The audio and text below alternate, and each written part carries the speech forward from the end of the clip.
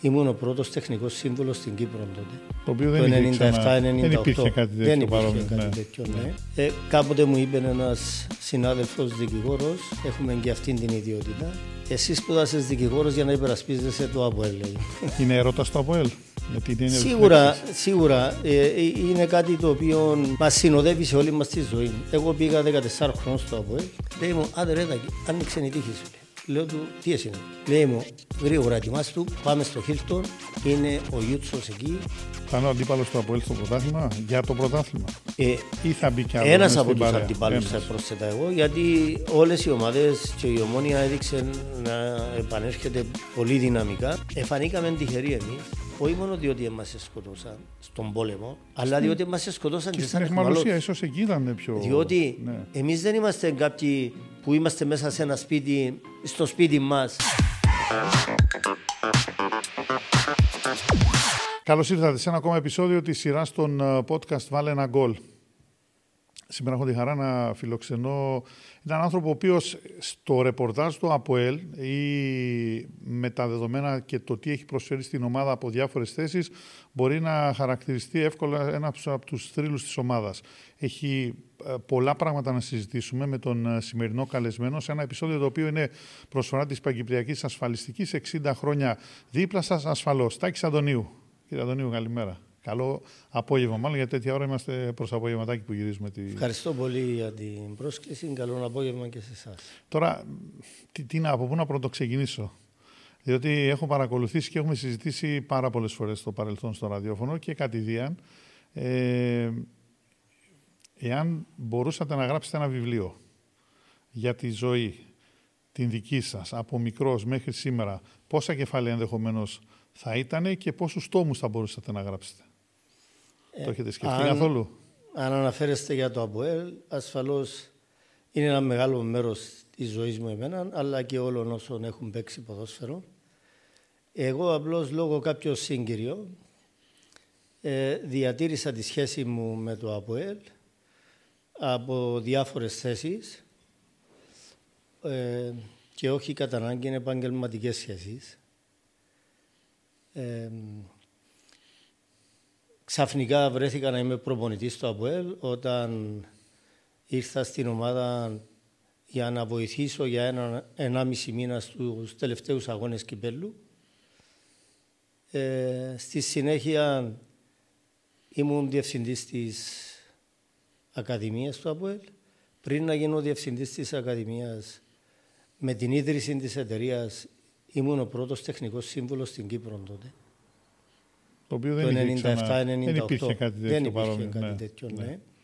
Και το οποίο πώς μεταφράζεται με σημερινά δεδομένα? Τεχνικός διευθυντής, αθλητικός διευθυντής διευθυντής του ποδοσφαιρικού τμήματος. Ναι. Σοβαρά, δηλαδή σύμβουλος της διοίκησης ή συνδετικός κρίκος της διοίκησης με το ποδοσφαιρικό τμήμα? Τότε ήταν και αυτά, αλλά ήταν η οργάνωση της ομάδας με τέτοιον τρόπο ώστε να μπορεί να προσελκύει νεαρούς παίχτες. Εγώ προσωπικά, επειδή ήξερα τι σημαίνει να είσαι καλός παίχτης, αλλά και κυρίως να είσαι και αθλητικός.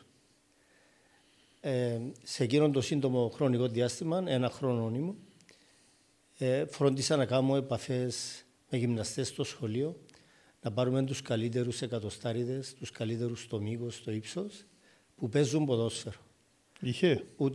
Ναι, είχε. Ούτως ώστε να συγκεντρώσουμε όχι μόνο παίχτες που δείχνουν να έχουν κάποια ποδοσφαιρικά χαρίσματα από τεχνικής πλευράς, αλλά να είναι και δυνατοί αθλητές. Άρα ολοκληρωμένοι αθλητές. Αλλά έμεινε στη μέση, εντελώς το ξεκίνημα ήταν. Για 1 χρόνο έμεινα εκεί. Μετά, όπως είπα, πήγα διευθυντής της Ακαδημίας, ύστερα εκπρόσωπος τύπου, ύστερα μέλος της διοίκησης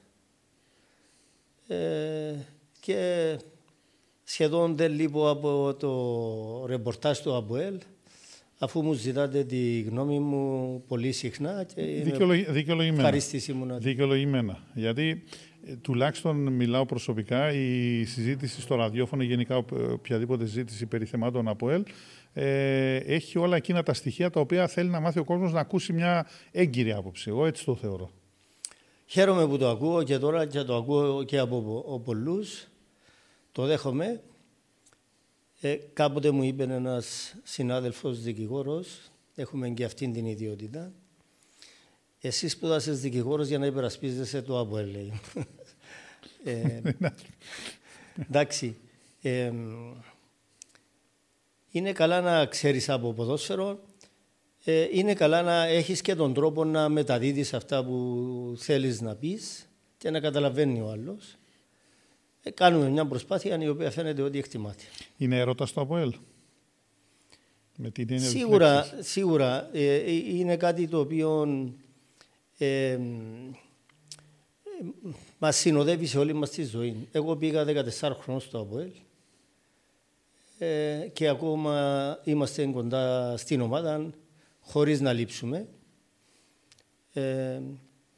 Το μόνο που θυμάμαι στην αντίθετη φορά ήταν όταν είμαστε στη διοίκηση Φίβου Ερωτοκρήτου την τελευταία χρονιά, πριν να παραδώσουμε στη διοίκηση του πρόδρομου Πετρίδη, ήταν ότι εγώ ήμουν αντιπρόεδρος του. Ναι. Επισκέφτηκαν τον Αρχάγγελο μερικές δεκάδες πορτοκαλί με τα μαύρα, οι οποίοι ήθελαν να μιλήσουν με τον Δόνη, τον οποίο φέραμε σε αντικατάσταση του Πάολο Σέρτσιο. Και αυτό που μου είπε ένας, και δεν θα το ξεχάσω ποτέ, την προσπάθεια τους να μας κατηγορήσουν, και νομίζεις ότι είσαι και αποελίστας. Αν ήσουν αποελίστας, ήταν να ήσουν προπονητής της Σαλαμίνας, λέει μου, να μας βγάλετε από το κύπελλο μέσα στο γάσιμπι και να χαίρεσαι. Αυτή είναι η άλλη όψη του νομίσματος, που κάποιοι, ας πούμε, θεωρούν ότι δεν έχουμε το δικαίωμα καν να συμπεριφερθούμε επαγγελματικά όντας προπονητής σε μια άλλη ομάδα. Δυστυχώς αυτό ενοχλεί κάποιους. Δηλαδή, όταν συμπεριφέρεσαι επαγγελματικά, το έχω δει και από άλλα παραδείγματα ότι στην Κύπρο γενικότερα ενοχλεί. Ναι, εντάξει, αυτό το είπα σίγουρα όταν ήμουν σε άλλες ομάδες. Ήμουν με την ομάδα μου που προπονούσα και ήμουν προπονητής. Αλλά πάντα ενδιαφέρομαι για το ΑΠΟΕΛ και ιδίως μετά που σταμάτησα την προπονητική εδώ και περισσότερο από 20 χρόνια. Είμαστε κοντά στην ομάδα. Όλοι οι παλέμαχοι. Μου άρεσε αυτό το που ψάχνατε στα σχολεία, τους αθλητές, τους γρήγορους, τους αλτικούς, που μπορεί να παίζαν μπάλα, εν πάση περιπτώσει δεν ήταν ποδοσφαιριστές, αλλά ήταν άλλο το πρώτο τους άθλημα. Μου θυμίζει την κουβέντα που είχαμε συζητήσει κατηδίαν με τον Μάικ Σπανό. Ήταν στην ομάδα στο καζίνο και αυτά τα χαρακτηριστικά. Θα τα πούμε στη συνέχεια. Αλλά δεν ξέρω, ήταν η αφορμή, αυτό το πράγμα ήταν ένα κίνητρο, επειδή είχατε ένα παράδειγμα απτό καλού παίκτη. Που και εκείνες τις εποχές δεν ήταν εύκολο να το συνδυάσεις. Όλοι οι άλλοι που απαρτίζαμε την ομάδα του καζίνο είμαστε ποδοσφαιριστές πρώτης κατηγορίας στην Κύπρο. Που σπουδάζαμε στην Αθήνα. Άνετα εθνική θα μπορούσε να είναι εκείνη η ομάδα. Πραγματικά, δηλαδή ήταν όλοι καλοί παίχτες, γνωστά ονόματα, οι οποίοι διάκοψαν το ποδόσφαιρο για μερικά χρόνια για να σπουδάσουν. Νομίζω ότι εγώ είμαι ο μόνος που δεν το διάκοψα, αφού φρόντισε το ΑΠΟΕΛ εκείνη την πενταετία που βασικά έμενα στην Αθήνα, αφού σπούδαζα νομικά στο Καποδιστριακό. Μια πολύ δύσκολη σπουδή και ιδίως στο Καποδιστριακό, πολύ απαιτητική. Όμως επηγαίνω, ερχόμουν και έτσι τα βόλεψα. Ο Μάικος Σπανός ήταν ο μόνος που δεν ήταν ποδοσφαιριστής, αλλά ήταν πρωταθλητής στις ηλικίες του στην Κύπρο και στην Ελλάδα και στα Βαλκάνια, στα 100 και στα 200 μέτρα. Οπότε, επειδή ήταν και έξυπνο παιδί, εύκολα προσαρμοζόταν. Μάλιστα, σε έναν αγώνα που είχαμε να αντιμετωπίσουμε μια ομάδα στην οποία έπαιζε έξω δεξιά ο Αναστόπουλος. Δεξιός ο πισωφύλακας για μας έπαιζε ο Μάικος Σπανός και αριστερός ο Δήμος ο Διαμαντής, του Άρη, ο οποίος ήταν πάρα πολύ καλός παίκτης, αλλά δεν είχε την ταχύτητα για να αντιμετωπίσει τον Αναστόπουλο. Οπότε στο δεύτερο αγώνα, γιατί ήταν διπλοί αγώνες, όποιος κέρδιζε έπαιρνε το πρωτάθλημα. Ήταν δύο όμιλοι, εμείς πρωταθλητές στον έναν όμιλο, και ο αυτοί στον άλλον όμιλο, και παίξαμε δύο αγώνες. Έπαιξε ο Μάικος Σπανός ύστερα την αντίθετη πλευρά. Δεν τον άφησε τον Αναστόπουλο. νομίζω θα ήταν από τους πιο δύσκολους αντιπάλους που είχε ο Αναστόπουλος ποτέ. Θα πρέπει να το μάθουμε αυτό, έτσι. Θα ήταν καλό να το, αν βρεθούμε τον Αναστόπουλο, να τον ρωτήσουμε, αν το θυμάται και είναι ενδιαφέρον. Θα μιλήσουμε για την ομάδα του Καζίνο. Ο διπορικός του ΑΠΟΕΛ ξεκινάει 1972 στην πρώτη ομάδα. Την πρώτη ομάδα είναι το 1972, ναι. Ναι. Εγώ το 1972 ήμουν στρατιώτης. Το χρόνο που προηγήθηκε ήρθε διαταγή για να πάω για δόκιμος αξιωματικός, δηλαδή, στο Μεγάλο Πεύκο. Πήγα στο Μεγάλο Πεύκο, ήρθαμε από το Μεγάλο Πεύκο αρχές Σεπτεμβρίου. Καταδρομή ήταν στο Μεγάλο Πεύκο ή πυροβολικό? Πυροβολικό. Το ΑΠΟΕΛ ξεκίνησε ήδη προετοιμασία στην Κύπρο. Πήγα 15 μέρες στα Μουδανιά. Πάνω, Μακεδονία. Ναι, εγώ δεν πήγα. Επέστρεψαν στην Κύπρο και μετά που επέστρεψαν είχαν μια συναισθίαση.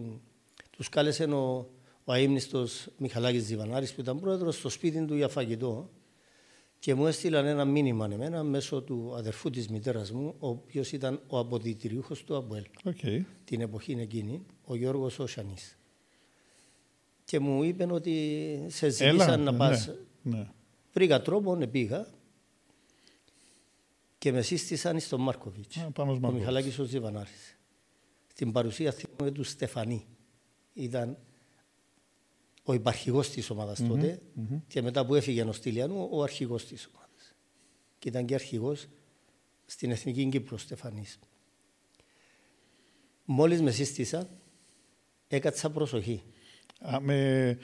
Με φόρα από το στρατό. Ναι, με φόρα, ήμουν 6 μήνες στη σχολή πυροβολικού, εκπαίδευση όλη μέρα και ο Μάρκοβιτς το κατάλαβε ότι μαζεύτηκα και έκατσα προσοχή, δηλαδή κανονικά. Όχι, δεν το χτύπησα από δίπλα, αλλά έκατσα προσοχή και μου λέει κάτσε μια ανάπαυση, λέει μου. Και ξεκίνησε το πρωτάθλημα και ήμουν στην 11η. Δηλαδή, 2 εβδομάδες, λέει. Ναι, 2 εβδομάδες έκανα προπόνηση και ήμουν 11η. Άρα βλέπανε κάτι, ήταν κάτι σπουδαίο στον Τάκη Αντωνίου ο Μάρκοβιτς για να... Ναι, εντάξει. Δύσκολες εποχές τότε για να... Μιλάμε για τι ηλικία, 18-19? Ναι, ήμουν στρατιώτης. Ήμουν στρατιώτης. Μπορούσαν τότε οι μικροί να μπουν, ενώ παίρναν ευκαιρίες, εν πάση περιπτώσει ήταν εύκολο. Παίρναν, ναι. Οι καλοί που...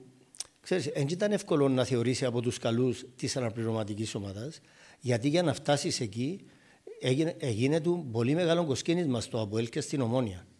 Διότι όλοι οι μικροί από την επαρχία Λευκωσίας, όχι από τη Λευκωσία, από όλα τα χωριά γύρω από τη Λευκωσία, έρχονταν προπόνηση το καλοκαίρι είτε στο ΑΠΟΕΛ είτε στην Ομόνια.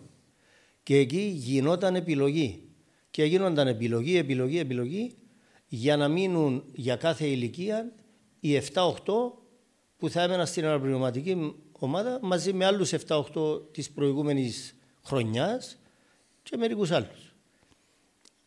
Και από εκείνους τους 20 που ήταν στην αναπληρωματική ομάδα, κάθε φορά όταν γινόντουσαν 17-18 χρονών, οι 4-5 καλύτεροι προωθούνταν στην πρώτη ομάδα. Αυτό ήταν το σε αντικατάσταση αυτών που έγινονταν 30 και παρετούσαν. Δεν είχε ούτε μεταγραφές, ούτε από το εξωτερικό. Δεν υπήρχαν συμβόλαια τότε.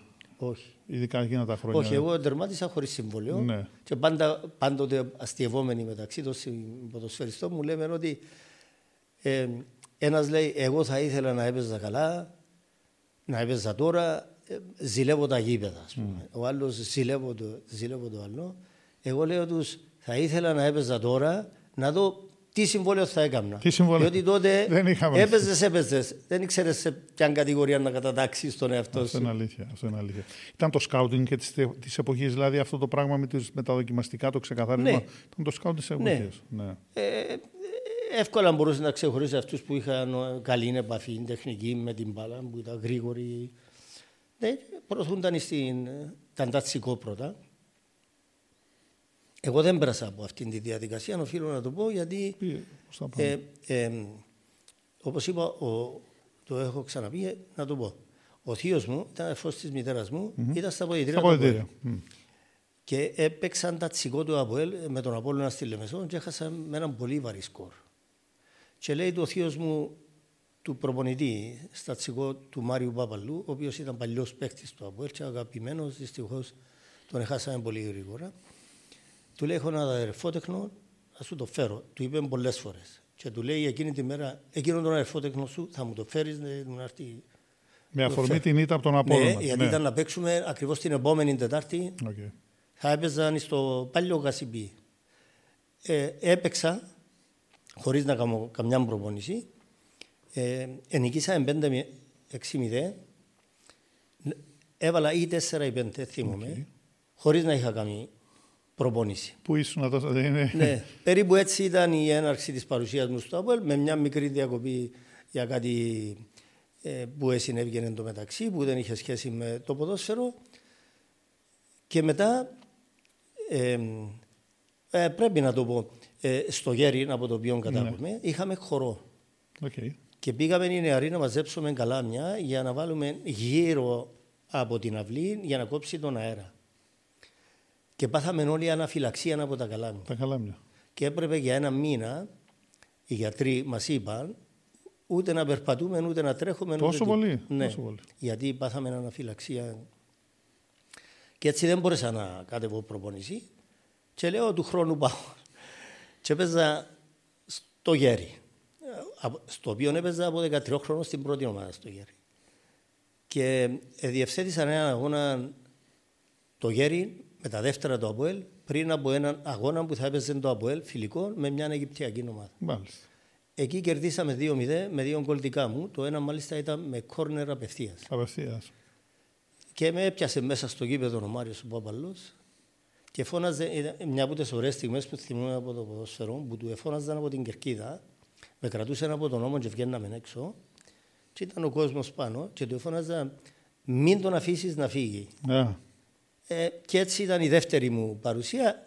Από εκεί πήγα πίσω και έμεινα από τότε. Η πρώτη τριετία ήταν μια πολύ γεμάτη τριετία. Δηλαδή υπήρχε πρωτάθλημα, ήταν εκείνο το πρωτάθλημα στο οποίο στο ΑΠΟΕΛ είχε παίξει εκτός συναγωνισμού το 1974-1975. Και ήταν η Α Εθνική που ήταν το θεωρητικά και πρακτικά πιο μεγάλο επίτευγμα κυπριακής ομάδας. Δεν έπεσε το ΑΠΟΕΛ. Κάτι που γινόταν με τις προηγούμενες ομάδες. Να σας πω.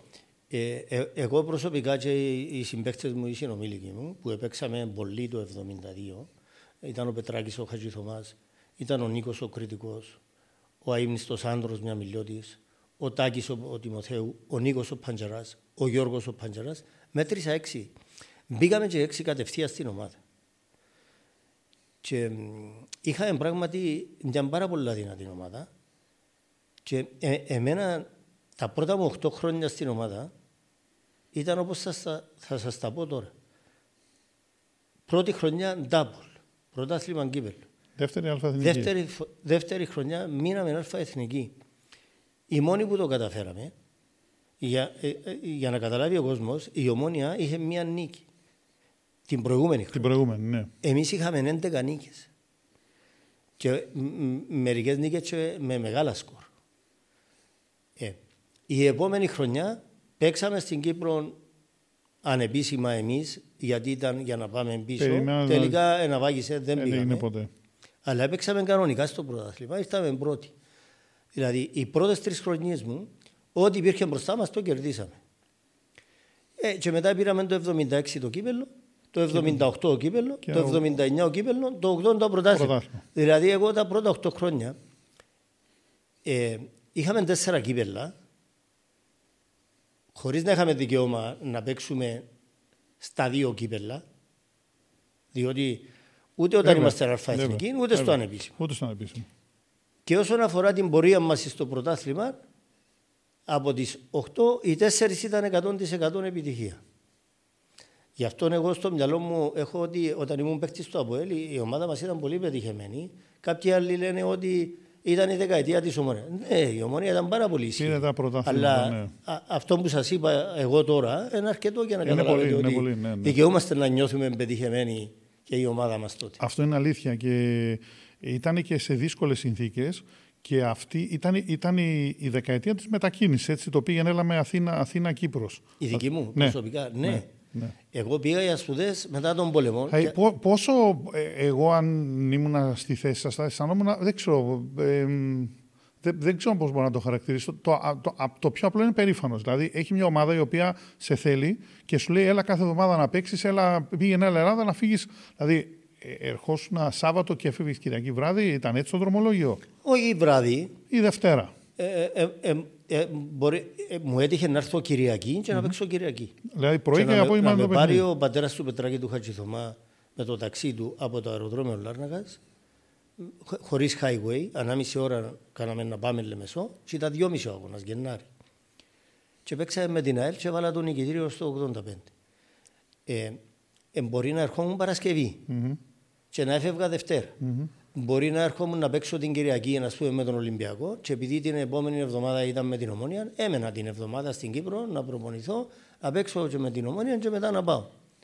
Αλλά το βέβαιο, είτε στην Κύπρο ήμουν, είτε στην Αθήνα, διάβαζα τουλάχιστον 12 ώρες την ημέρα. Δεν μπορούσες να τα βγάλεις πέρα. Με την νομική. Και ιδίως όταν ήμουν Αθήνα, με το θόρυβο που υπάρχει στην Αθήνα, οι ώρες που διαβάζαμε και ήταν πολλά αποδοτικές, ήταν μετά τις 12. Δηλαδή, μεσάνυχτα και μετά, που ησύχαζε λίγο η Αθήνα. Αλλά και ήταν ανάποδα. Ναι, ναι. Καλά. Και προπόνηση? Ακριβώς απέναντι από το σπίτι που ενοικιάζαμε, ήταν η Πανεπιστημίου Πόλη, στην τρίτη στάση των Άνω Ηλυσίου. Εκεί είχε 2 γήπεδα. Έναν κάτω πλαστικό για ποδόσφαιρο και έναν με υψομετρική διαφορά 10 μέτρα πάνω που ήταν για το Στίβο. Που έκαναν οι πρωταθλητές Ελλάδος στο Στίβο. Θυμούμαι που ήταν και ο Παπα-Νικολάου ο επικοντιστής εκεί. Εμένα μου έδινε πρόγραμμα ο Ντίνος ο Μιχαηλίδης, ο αείμνηστος Ντίνος Μιχαηλίδης, σπουδαίος γυμναστής και σπουδαίος αθλητής της εποχής του. Και αθλητής και άνθρωπος αθλητισμού, βέβαια. Έκανα το πρόγραμμα πάνω, που ήταν το γήπεδο του Στίβου, και μετά που τέλειωνα κατέβαινα κάτω που ήταν οι φοιτητές βασικά, όχι οι συμφοιτητές, και παίζαμε ποδόσφαιρο. Και πολλές φορές μου φώναζαν, αν δεν τελείωνε κατέβα, αν δεν τελειώσει το πρόγραμμα μου δεν κατεβαίνω. Ήμουν συνεπής, έκανα το πρόγραμμα. Κάλυπτε αυτό τις ανάγκες της ομάδας?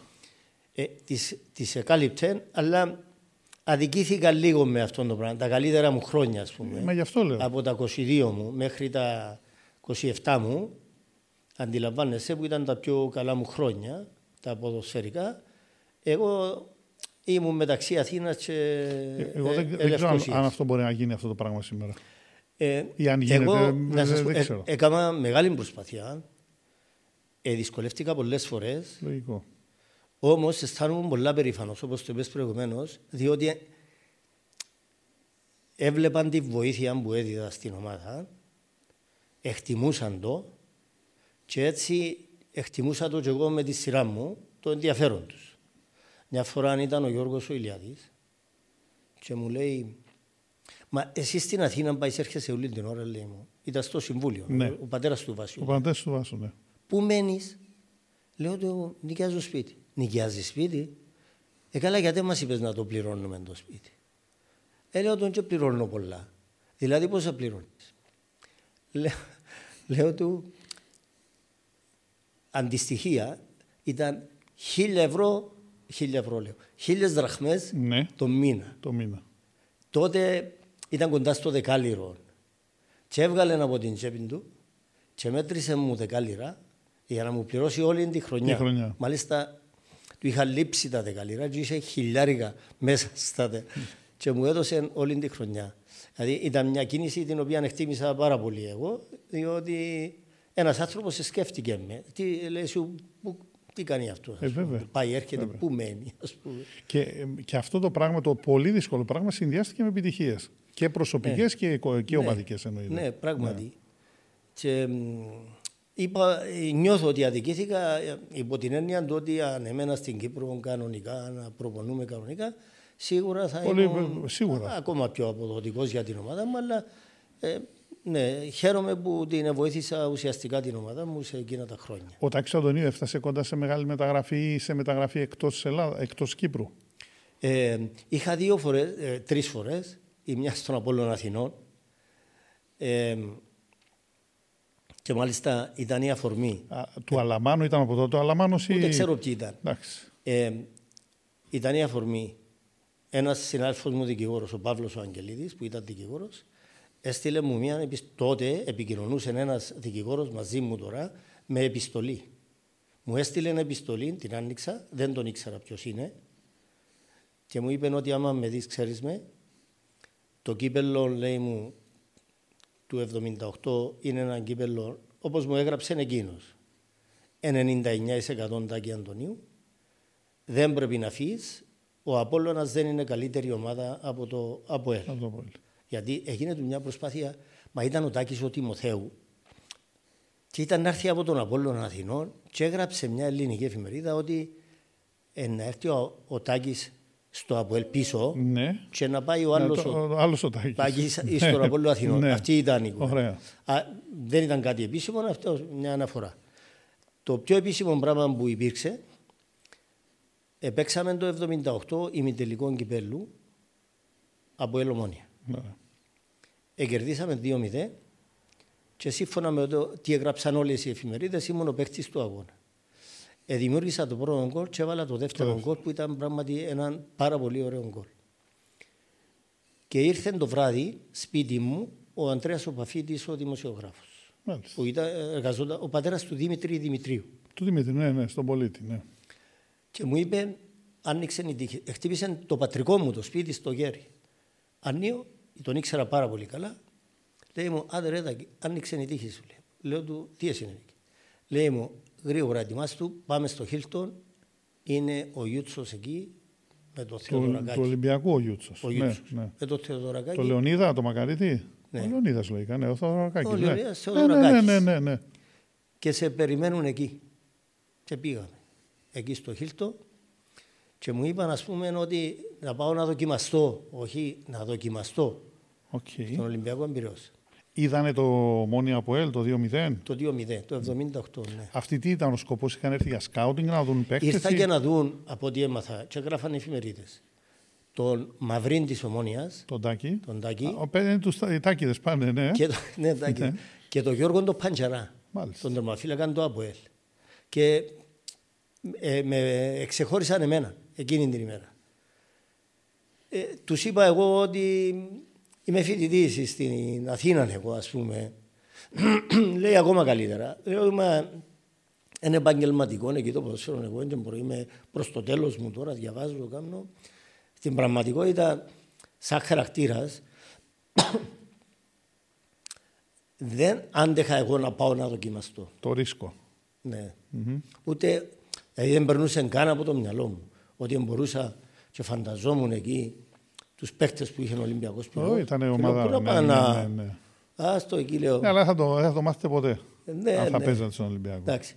Η άλλη περίπτωση, όταν παίζαμε στο Ζιρίνιο με την Κηφισιά. Ναι. Εντάξει, ήμουν ένας από τους παίκτες της ομάδας που εξεχώρισα γιατί. Μιλάμε για την ομάδα του Καζίνο. Τώρα θα τα πούμε, ναι. Να βάλουμε τον κόσμο ακριβώς πώς είναι. Είναι η πρόταση η άλλη που σου λέω. Η τρίτη. Εγώ επειδή προπονούμουν περισσότερο, αφού όταν έπαιξα με την Εθνική με την Πολωνία στη Λεμεσό, ανοίξα και το σκορ, χάσαμε 3-1 τελικά. Παίξαμε Κυριακή και Τετάρτη έπαιξαμε το Καζίνο. Στο πρωτάθλημα των εταιρεών. Στο πρωτάθλημα επιχειρήσεων της Αθήνας. Ναι. Οπότε με ήξεραν εκεί ότι έχει έναν που παίζει στο ΑΠΟΕΛ και παίζει και στην Εθνική. Και ήρθε, εσύ θα τον ξέρεις, εγώ δεν τον ήξερα τότε, ο Ανδρέας Ανδρέου του Παναθηναϊκού. Ναι. Ήταν αρχηγός του Παναθηναϊκού τη δεκαετία του 50-60. Εγώ δεν τον ήξερα. Ναι. Και ήταν στο προπονητικό επιτελείο του Παναθηναϊκού. Και ήρθε σε έναν αγώνα εκεί στο Ζιρίνιο για να με δει και τέλειωσε ο αγώνας και μου είπε να θέλω να πάω να δοκιμαστώ στον Παναθηναϊκό. Και εκεί δοκιμαστικά. Εγώ του είπα στο να το σκεφτώ, εγώ παίζω στο ΑΠΟΕΛ και θέλω μεταγραφή, αυτό θα το δούμε, λέει, και ξέρω εγώ. Και οι συμφοιτητές μου που παίζαμε εκεί με παρότριναν κάθε εβδομάδα να πάω στον Παναθηναϊκό που ήξεραν την κουβέντα. Και μάλιστα όταν είδαν ότι εγώ αρνούμουν, με πήραν μια ημέρα έναν παιδί εξελάδος με το αυτοκίνητο του. Είμαστε 4-5 και πήγαμε στην προπόνηση του Παναθηναϊκού. Λεωφόρο ή Πέανη, Λεωφόρο. Ναι. Εσύ θα σου πω ποιοι παίχτες ήταν τότε, για να μου δείξουν ότι δεν έχεις πρόβλημα, μη φοβάσαι να πάεις. Και τότε ήταν μια φουρνιά παιχτών που δεν ήταν σπουδαίοι, όταν είχε πάει ο Ασλανίδης του ΠΑΟΚ. Και ήταν ο Ασλανίδης, ο Παπαδημητρίου, Βαλίδης, Βακάλης. Ήταν ΑΕΚ τότε και Ολυμπιακός περισσότερο στα καλά τους ως μεγάλες ομάδες. Ναι. Είχε πάρει με τον Κόρσκι αυτή η ομάδα πρωτάθλημα. Αλλά δεν ήταν ο Ελευθεράκης, ο Δωμάζος. Μιλάμε για τι τώρα χρονιά, μιλάμε για 80, 77 γίνεται. 77-78 κάπου εκεί. Ναι. Ήταν η μεγάλη ΑΕΚ τότε και ήταν και ο Ολυμπιακός που είχε πάρει πρωτάθλημα. Ναι. Επομένως, σχεδόν όλη η καριέρα μου ήταν στο ΑΠΟΕΛ. Άρα δεν δικηγόρος, επάγγελμα δικηγόρος χωρίς ρίσκο. Δεν ξέρω πώς συνδυάζεται αυτό. Καμία σχέση. Καμία σχέση. Όχι. Ειλικρινά δεν το αντέχα, ας πούμε, το πράγμα. Αφού όταν εκλήθηκα πρώτη φορά να πάω στην Εθνική, που ήμουν 23 χρονών, είχα μεγάλη αγωνία εάν είμαι αρκετά καλός για να κάνω προπόνηση μαζί με τον Καϊάφαν, ας πούμε, και τον Κανάριν και τον Φίβον της Ανόρθωσης και ξέρω εγώ. Και όταν μιλούν με τους συμπαίκτες μου, λέει μου, ας πούμε, ένας «Μη φοβάσαι ρε εσύ ρε, μπάλα που ξέρεις εσύ να φοβηθείς να πάεις». Είναι φοβημένη, αλλά έχω το άγχος, ας πούμε. Άγχος, ναι. Και μετά όταν επέστρεψα μου είπαν τι έγινε. Λέω τους εγώ, συγγνώμη για τους υπόλοιπους, στην τεχνική μαζί μου μπορεί να την παραβληθεί μόνο ο Φίβος και ο Μαυρουδής, είπα τους εγώ, της ΑΕΛ. Ναι, που ήταν, διότι το βασικό μέτρο σύγκρισης τότε ήταν η τεχνική. Ναι. Καταλαβες. Ναι. Ήταν εντάξει, διαφορετικό το ποδόσφαιρο. Άρα, ίσως αυτό το άγχος έτσι, δεν θα μάθουμε ποτέ αν θα έφερνε κάτι πιο σπουδαίο, αν και τα επιτεύγματα με το ΑΠΟΕΛ ήταν όντως σπουδαία, το είπαμε. Νομίζω ότι δεν είναι μόνο αυτό μέσα στο γήπεδο, είναι και ο απόϊχος, διότι περάσαν τόσα χρόνια και στον κόσμο του ΑΠΟΕΛ, αλλά και στον κόσμο στους φιλάθλους. Ο Τάκης Αντωνίου θεωρώ ότι είναι μια φιγούρα όχι απλά σεβαστή, ξέρουν ποιος ήταν και τι έχει δώσει στο ποδόσφαιρο και κυρίως στο ΑΠΟΕΛ. Δεν ξέρω αν το σίγουρα έχουμε προσφέρει, υπάρχουν ασφαλώς και παίκτες που ήταν πιο καλοί από μένα και έχουν προσφέρει και περισσότερα. Όπως είναι παραδείγματος χάρη, ο Στυλιανού και άλλοι παίκτες. Αλλά εγώ είμαι ευχαριστημένος από την πορεία μου στο ΑΠΟΕΛ. Ξέρω τα προβλήματα που είχα, τις δυσκολίες που είχα και ξέρω και ποια είναι η προσφορά μου. Εγώ δεν ξέρω αν υπήρχε κάποιος να τα καταφέρει με τόσο μεγάλο βαθμό δυσκολίας. Εγώ είχα διάφορες προτάσεις επαγγελματικές. Δηλαδή, όταν πήγα στην Αθήνα, το 1976, πήρα μια επιστολή. Ανοίγω την επιστολή, διότι ήταν με επιστολές που ταχυδρομικός. Και ήταν από τον αείμνηστον Ανδρέα Λαζαρίδη, που ήταν προπονητής μας. Και μου λέει, επισυνάπτω μια φόρμα της Ελληνικής Τράπεζας, η οποία είναι μια τράπεζα που τώρα δημιουργείται στην Κύπρο. Εσύ απλώς συμπλήρωσες τις φόρμες και θα σε πάρουν υπάλληλο στην Ελληνική και να επιστρέψεις πίσω στην Κύπρο. Όχι. Αυτό ήταν το 1975. Το 1975. Και εγώ απάντησα αρνητικά. Διότι έφτασα και πια, άρχισα να διαβάζω, μου άρεσε αυτά που διάβαζα, μου άρεσε το όλο περιβάλλον, το όλο σκηνικό εκεί στο πανεπιστήμιο με τους καθηγητές, τους άκουα που μιλούσαν, μου άρεσε. Και λέω, δεν το αφήνω. Το σίγουρο, γιατί ήταν σίγουρο το άλλο. Η τράπεζα ήταν σίγουρο. Ναι, ήταν σίγουρη. Σίγουρη δουλειά. Ναι. Παρολίγο να πάω στη λαϊκή προηγουμένως. Πριν τον πόλεμο, λίγους μήνες πριν τον πόλεμο. Ήρθε ένας από το Συμβούλιο και μου λέει να πάει αύριο στα γραφεία της Λαϊκής Τραπέζας, στη Μακαρίου, και περιμένησε ο κύριος Λαζαρίτης. Πήγα και εγώ από την πλαϊνή πόρτα, βρίσκω έναν υπάλληλο της Λαϊκής, λέω του, θέλω τον κύριο Λαζαρίτη, που τον βρίσκω, λέει μου, στον 4ο όροφο. Δεν θυμούμαι ορόφους, αλλά λέω. Πάω εκεί, πήγα σε κάποιον Λαζαρίδη. Ναι, παρακαλώ, λέει μου, λέω του, μου είπαν ότι με θέλετε. Όχι, σας ζήτησα, λέει μου εγώ. Λέω του, μου είπαν από το ΑΠΟΕΛ, λέει μου, μήπως είναι τον διευθυντή, τον πρόεδρο. Ναι. Ο άλλος που τον ερώτησα, λέει, σου δυνατόν ήρθε ένας εδώ, δεν ξέρει τίποτε, και να πάει στον διευθυντή. Και με πήραν στον Κίκιν τον Λαζαρίδη. Μπήκα μέσα, ήταν ιδιαίτερα του. Με πήρε στον κύριο Λαζαρίδη. Μόλις με είδε μου λέει, είσαι καλό παιδί όπως ήσουν όταν ήσουν στα δεύτερα. Λέει μου, ξέρω τώρα που πήγες στην πρώτη ομάδα να χάλασες. Λέω του, δεν ξέρω τι είμαι, αλλά όπως ήμουν είμαι, λέω του. Αλλά ήμουν ενέξυπνη απαντήση σου, λέει μου. Κατάφερες να ξεφύγεις. Το λοιπόν, να σου δώσει τα θέματα η κοπέλα τα μέρα μου και να κάτσεις τσαμέ σε ένα γραφείο έξω που ήταν ιδιαίτερα του, να κάνεις τα θέματα. Μα ποια θέματα? Λέει μου, είναι λογιστική, είναι αγγλικά και μια έκθεση είναι στα ελληνικά. Διαγώνισμα δηλαδή. Ήρθα για εξετάσεις, λέω του εγώ. Λέει μου, ναι, αλλά με φάση να μου κάνετε. Λέω του, μα εγώ δεν ξέρω λογιστική, είναι κλασικό που τέλειωσε. Και να κάτσω, ήρθα τώρα δαμέ. Λέει μου, κλασικό, κάνε μια έκθεση στα ελληνικά, λέει. Και έκανα μια έκθεση στα ελληνικά, ήταν πώς να σου πω, οι εκθέσεις στα ελληνικά, για μένα, ήταν η ειδικότητα. Γιατί επί ένα κλασικό, στο Παγκύπριο Γυμνάσιο, είχαμε σπουδαίους καθηγητές και κάναμε 7 ώρες την εβδομάδα νέα ελληνικά και 7 ώρες την εβδομάδα αρχαία ελληνικά. Δηλαδή, και ξέραμε τα πάντα. Και ούτε μισό ορθογραφικό λάθος δεν έκαναμε. Όχι εγώ, όλοι, διότι μάθαμαστε. Όταν είσαι νέος, μαθαίνεις. Και υποχρεωτικά μαθαίναμε, διότι δεν μας επερνούσαν αν δεν τα μαθαίναμε.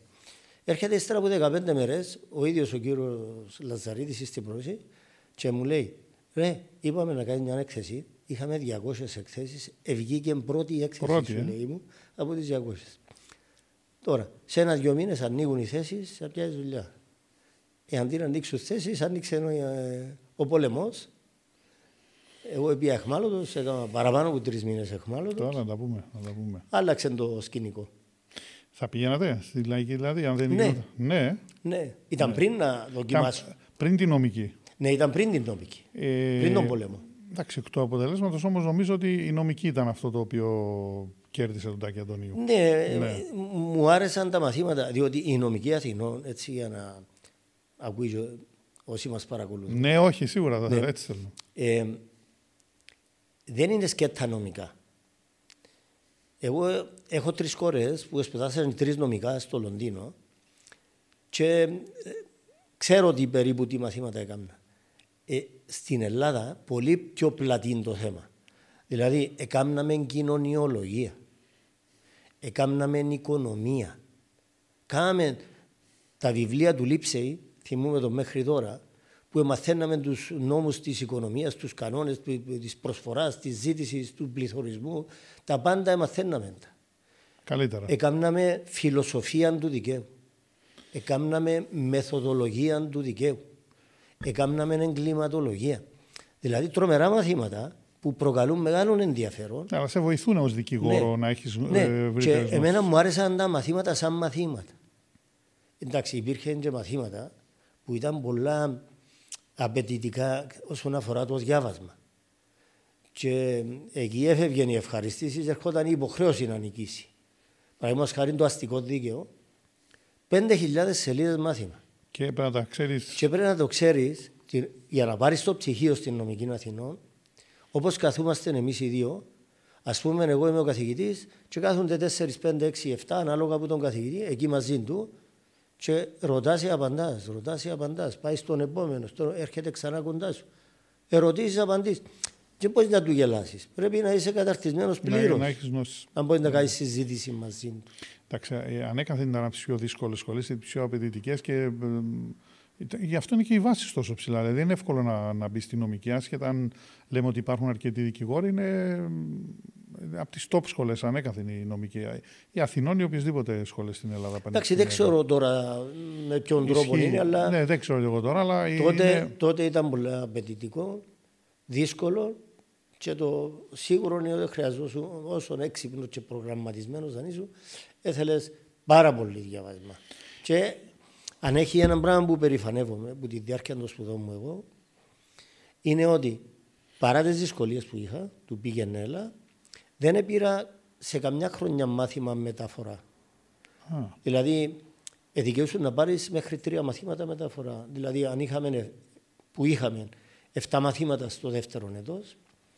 Αν επερνούσες 4, επέρνας τη χρονιά, αλλά την τρίτη χρονιά, ήταν 4 οι χρονιές, είχες άλλα 7 μαθήματα και τα 3 που μετέφερες 10.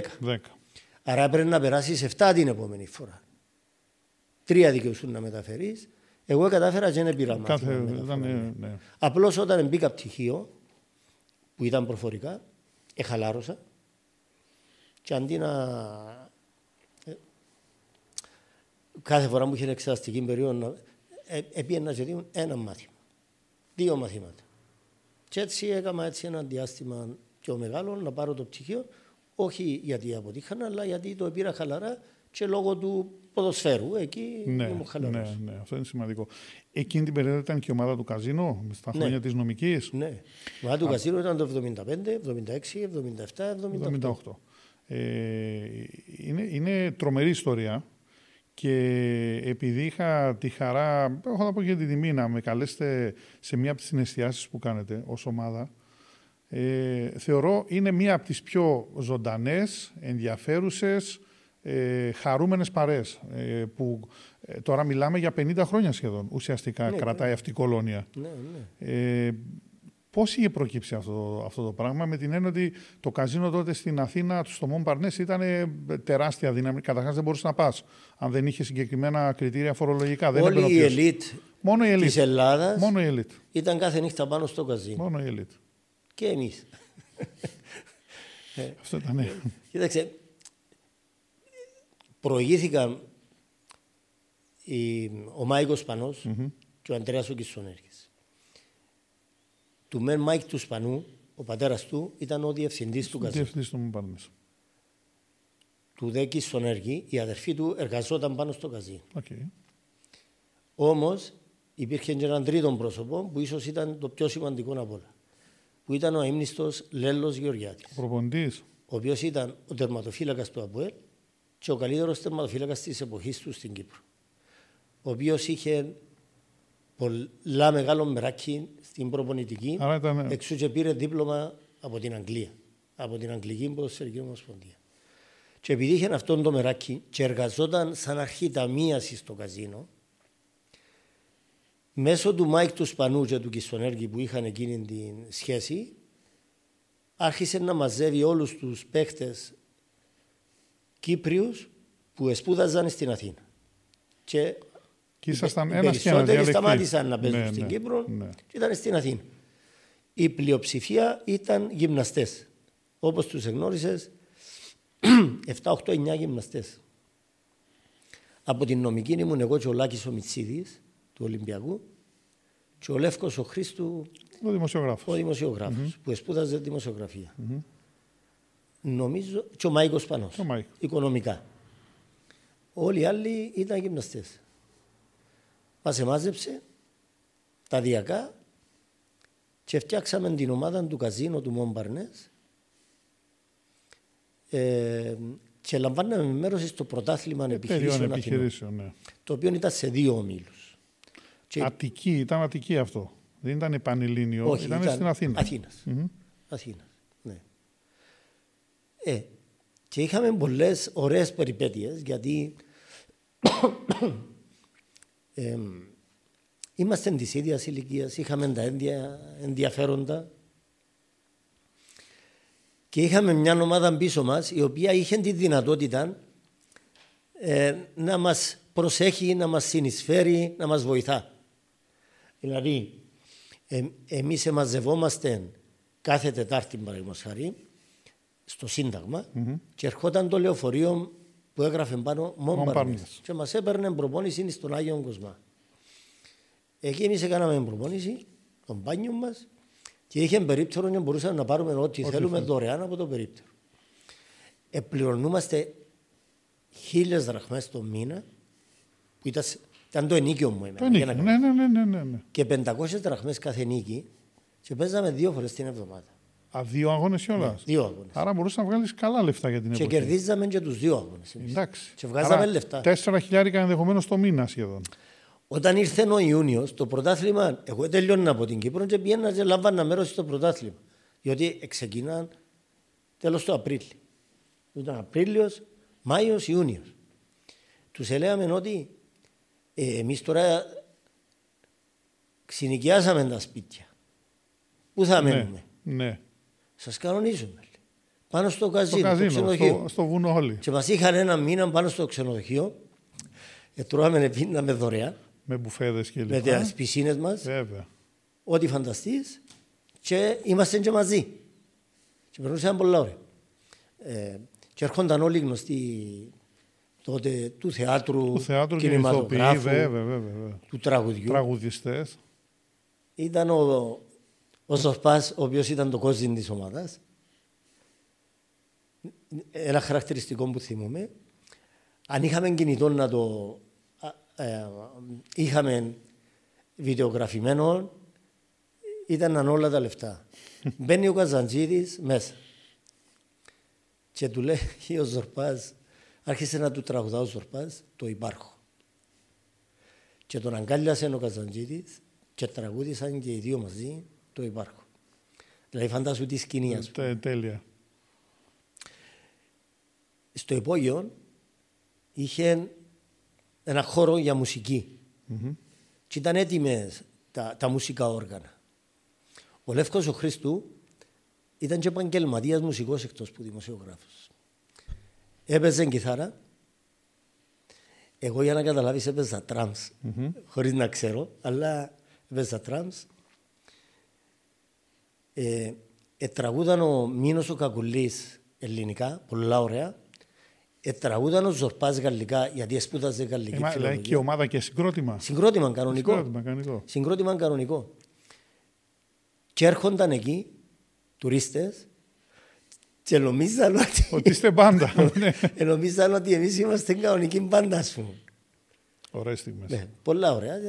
Και αυτή η παρέα έχετε μείνει φίλοι μέχρι σήμερα. Δηλαδή... Έχει πάρα πολλά χρόνια που είχαμε πάντα επαφή, αλλά πλέον είναι καθιερωμένο.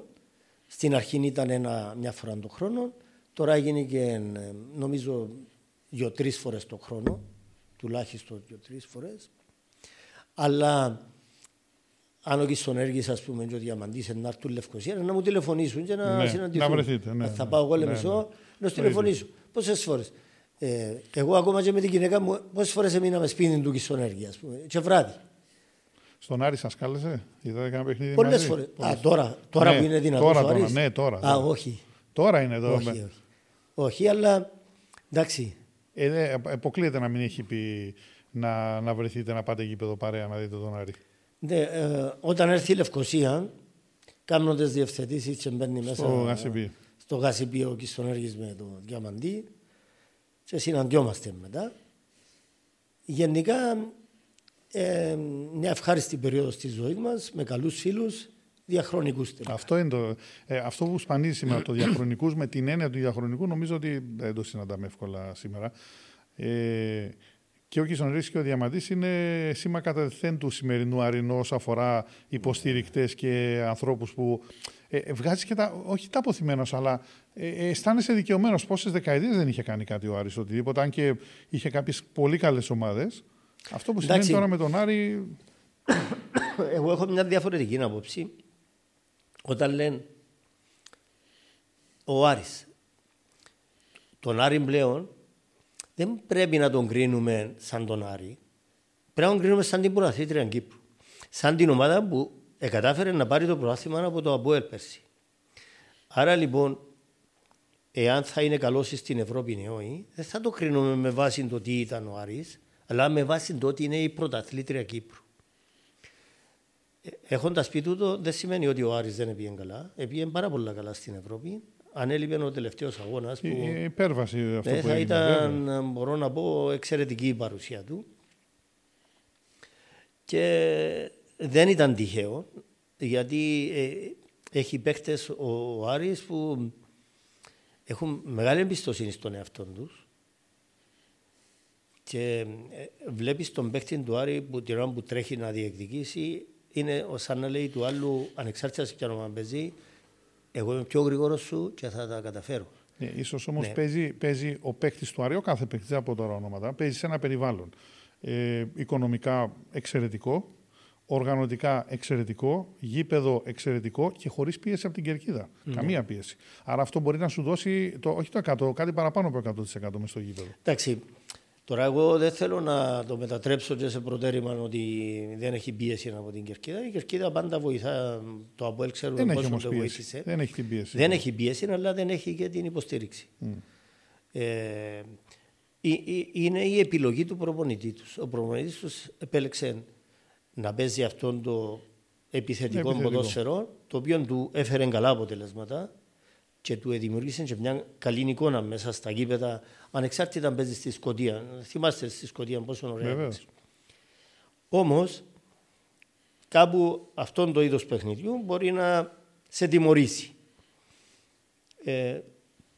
Τουλάχιστον στην Κύπρο, ήβρε μια καλή ισορροπία ο Άρης σε σχέση με τα προηγούμενα 2 χρόνια.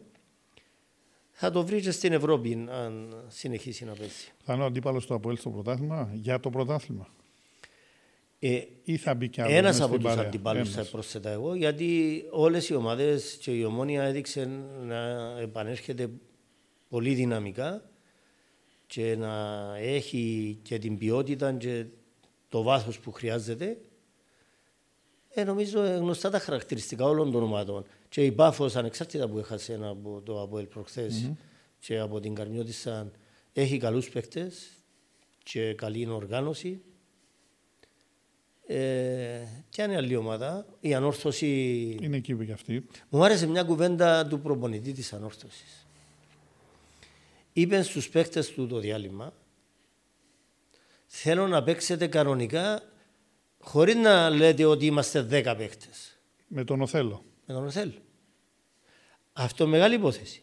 Διότι εάν είσαι με 10 και αναγκάζεσαι εκ των πραγμάτων να είσαι συντηρητικός στο παιχνίδι σου, διότι φοβάσαι μήπως αφήσεις κενά πίσω, τότε θα πάρει θάρρος ο αντίπαλος, θα γίνει κυρίαρχος στο παιχνίδι με τον έναν παίκτη περισσότερο και θα είναι πιο δύσκολο για σένα.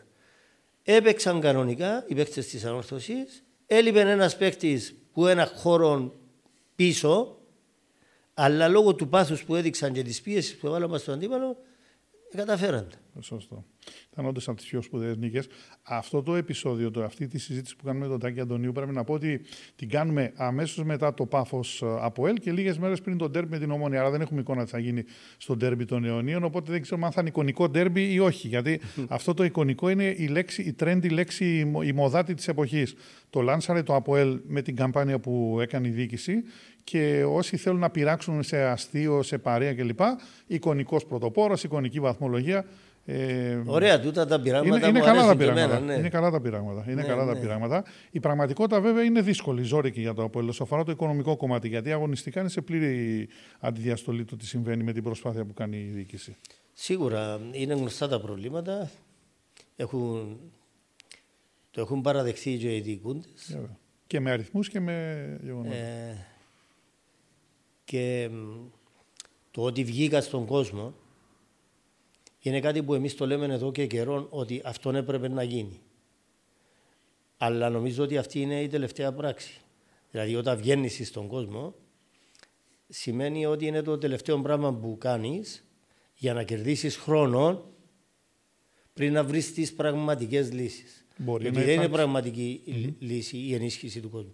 Η ενίσχυση του κόσμου είναι για να σε κρατήσει στη ζωή και εσύ οφείλεις να εκμεταλλευτείς το χρονικό διάστημα που θα είσαι στη ζωή για να λύσεις οριστικά τα προβλήματα. Και άρα κόσμος αναπνευστήρας, λύση φάρμακο. Μάλλον φάρμακο ποια μπορεί να είναι η λύση.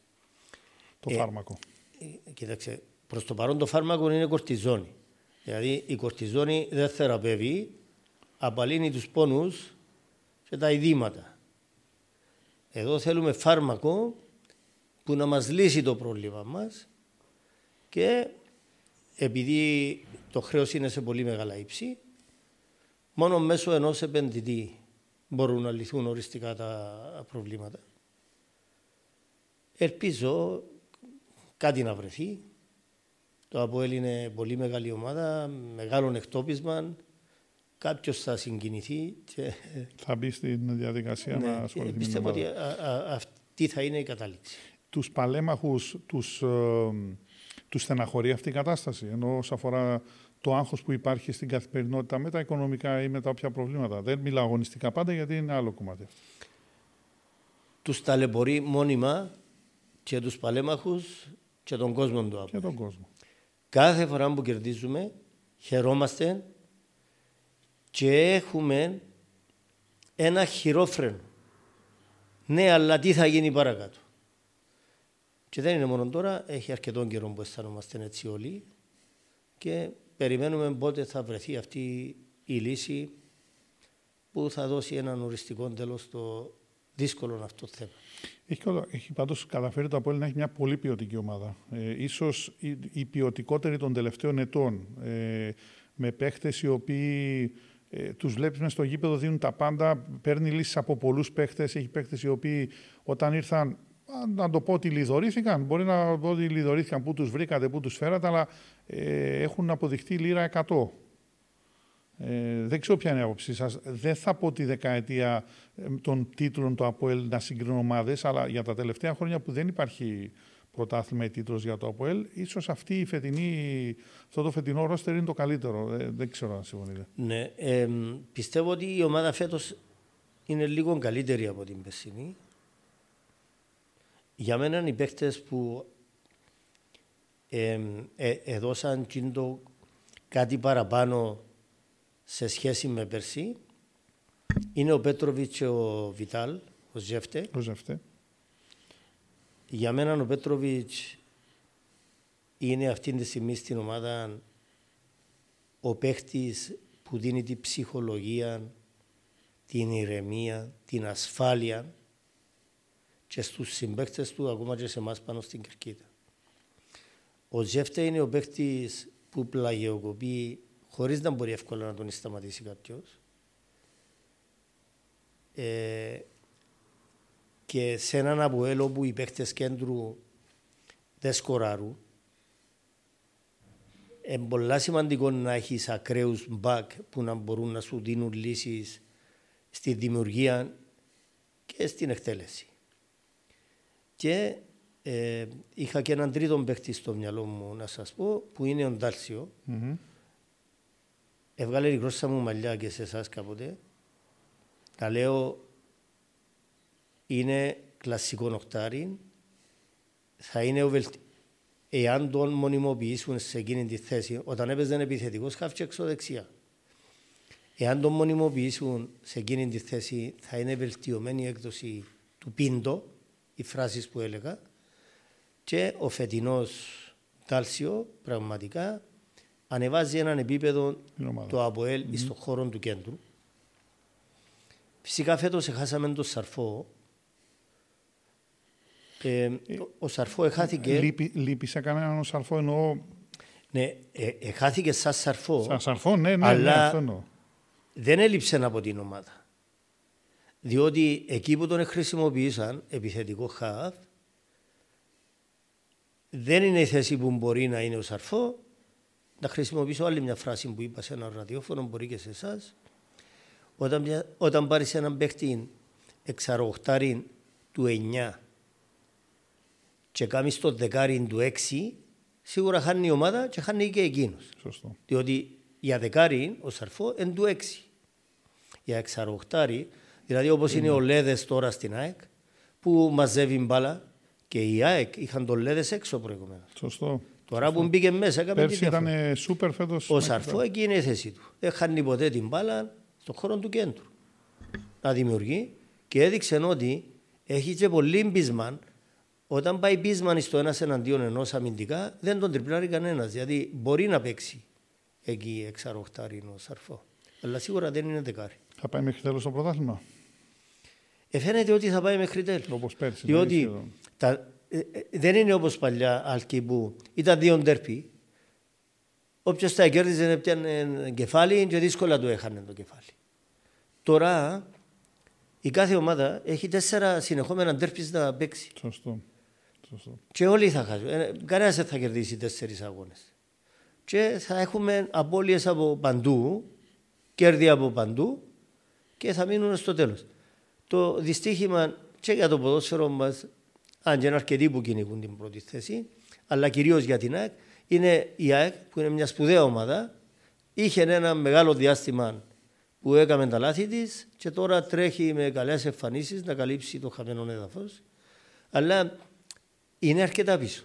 Είναι όπως στο μπάσκετ, είσαι 20 πόντους διαφορά, βάλεις 3 συνεχόμενα τρίποντα, 10 πόντους δεν είναι πολύ, θα στάσουν. Βάλει 2 τρίποντα ο άλλος, πήγε 16 πάλι. Και τώρα η ΑΕΚ είναι σε εκείνη τη φάση. Κέρδισε 30 τερπί, πλησίασε λίγο, αλλά μακριά ακόμα. Αν χάσει αύριο έναν αγώνα, τι γίνεται. Ναι, πάλι θα μεγαλώσει. Εντάξει, έχει ένα πιο βατό πρόγραμμα, αλλά θεωρητικά πάντα ομιλούνται, γιατί είδαμε τι έχει συμβεί μέχρι τώρα. Πάντως είναι από τις ποιοτικές ομάδες σε όλες τις γραμμές της. Έχουμε κάνει μια συζήτηση εδώ και περίπου μια ώρα. Έχω ακούσει πράγματα που τα γνώριζα και κάποια πράγματα που δεν τα γνώριζα.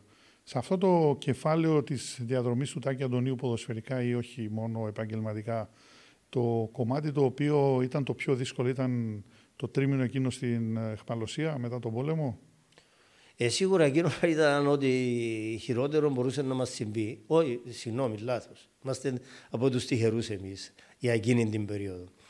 Αν τη συγκρίνω με τα άλλα όμως που έζησα, ήταν η χειρότερη περίοδος μου. Σίγουρα. Αλλά... Πόσο επηρέασε έναν νεαρό? Τον έκανε πιο απότομα, πιο άντρα, τον πείσμο σε... Τι είναι αυτό το συναίσθημα, δηλαδή... Γιατί λέμε για πόλεμο, αλλά συγγνώμη που θα το πω, αν δεν έχεις ζήσει στον πόλεμο, δεν ξέρεις από πόλεμο. Και βλέπουμε τι γίνεται στο Ισραήλ και στην Ουκρανία και το προσπερνάμε, το βλέπουμε με κάποιο δέος μέχρι εκεί. Σας πω, εμείς παρόλο που είμαστε νέοι, 20 χρονών τότε, είχαμε μεγάλες εμπειρίες από τη ζωή. Διότι έκανα 2 χρόνια στρατό. Συν τα 2 χρόνια έκανα 6 μήνες στο Μεγάλο Πεύκο. Μόνος μου τώρα στη Αθήνα έπιανα τα λεωφορεία, τα τρένα, πήγαινα στο Καραϊσκάκι, πήγαινα να δω αγώνες στίβου, πήγαινα με αργά τα μεσάνυχτα. Είχαμε εμπειρίες. Είχαμε παίξει αλφα εθνική. Κάθε 15 μέρες ταξιδεύαμε και πήγαμε στη Ελλάδα, ερχόμαστε. Είχαμε τρομερές εμπειρίες. Δηλαδή, σαν νέοι, σε αντιπαραβολή με τους υπόλοιπους νέους που ήταν τότε, που είχαν αυτή την ευκαιρία, να πούμε.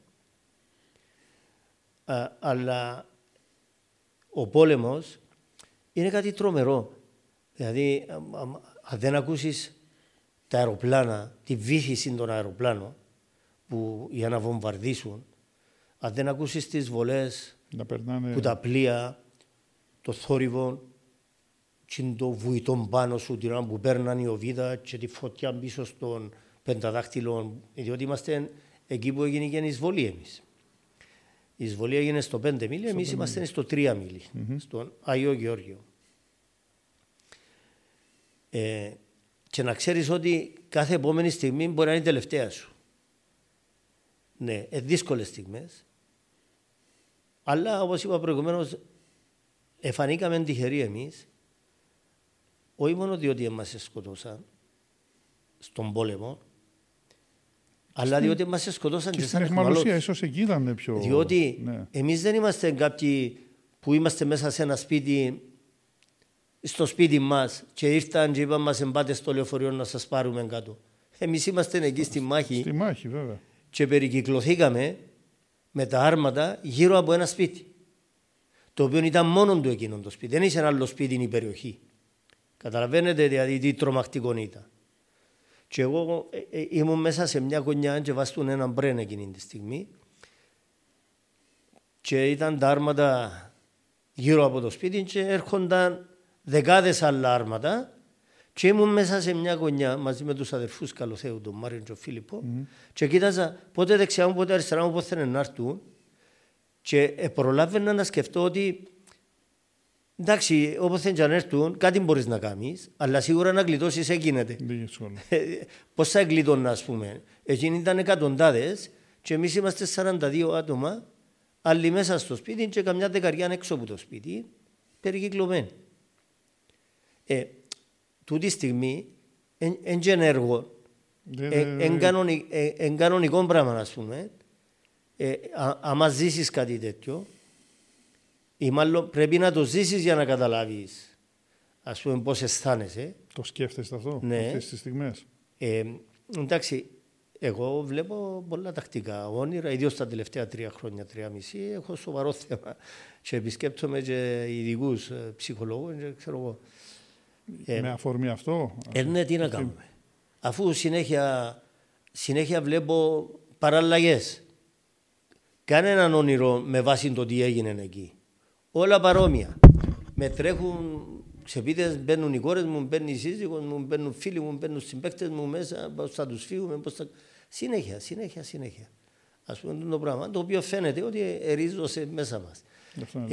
Εμένα το ποδόσφαιρο βοήθησε με πάρα πολλά.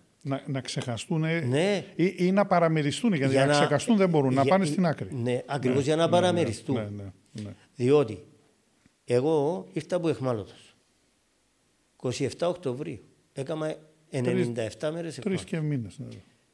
Ήρθα 27 Οκτωβρίου και 14 νομίζω του Νιόβρη ξεκίνησε το πρωτάθλημα. Και έπαιξα και βάλα και 2 γκολ. Έδωραμε 6-2 την Αλκη. Εν είχα καιρό να σκεφτώ κάτι που την εχμαλωσία, διότι ήρθαν οι υποχρεώσεις μου στη ζωή, το ποδόσφαιρο, οι σπουδές, το καζίνο που έλεγαμε προηγουμένως, ξανά πίσω στην Κύπρο, η δικηγορία, τα γραφεία, τα ποδόσφαιρα, η προπονητική, η οικογένεια. Δεν είχα χρόνο να σκεφτώ. Και τα τελευταία χρόνια φαίνεται, σύμφωνα με την ψυχολόγο μου, ο εγκλισμός λόγω του κορονοϊού. Αναβίωσαν αυτά τα πράγματα μέσα μου. Έτσι προσπαθούμε να τα καταλαγιάσουμε για να έχουμε πιο ήρεμον ύπνο. Δεν μπορώ να πω κάτι, δεν μπορώ να το σχολιάσω. Θα ήθελα όχι σήμερα, γιατί δεν θέλω να μπούμε σε αυτή τη διαδικασία, αλλά θα ήθελα κάποια στιγμή να κάνουμε μια συζήτηση, να την καταγράψουμε σε βίντεο όλο αυτό το σκηνικό. Εντάξει, το έχω ξανακάνει. Το ξέρω, ναι, απλά... Και γράψαμε και ένα βιβλίο. Το βιβλίο το εξέδωσε ένας καθηγητής, Πανίκος Νεοκλέος νομίζω το όνομα του, και ήταν αφηγήσεις εχμαλώτων. Έχω την αφήγηση μου εγώ που είναι 25 σελίδες. Επίσης ήρθαν από την Ελλάδα και μου πήραν μια συνέντευξη, ο οικουμενικός ελληνισμός σε έναν...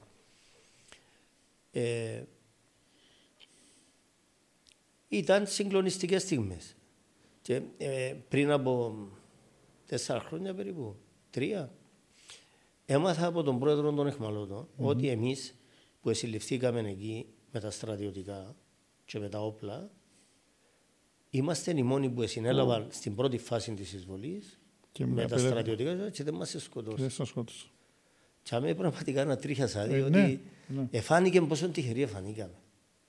Ξέρεις, μέσα στο πράξαντρος σκότωσαν πολλούς στρατιώτες που τους έβγαιναν μέσα ή όποιους συλλάβαναν από εκεί με τα στρατιωτικά.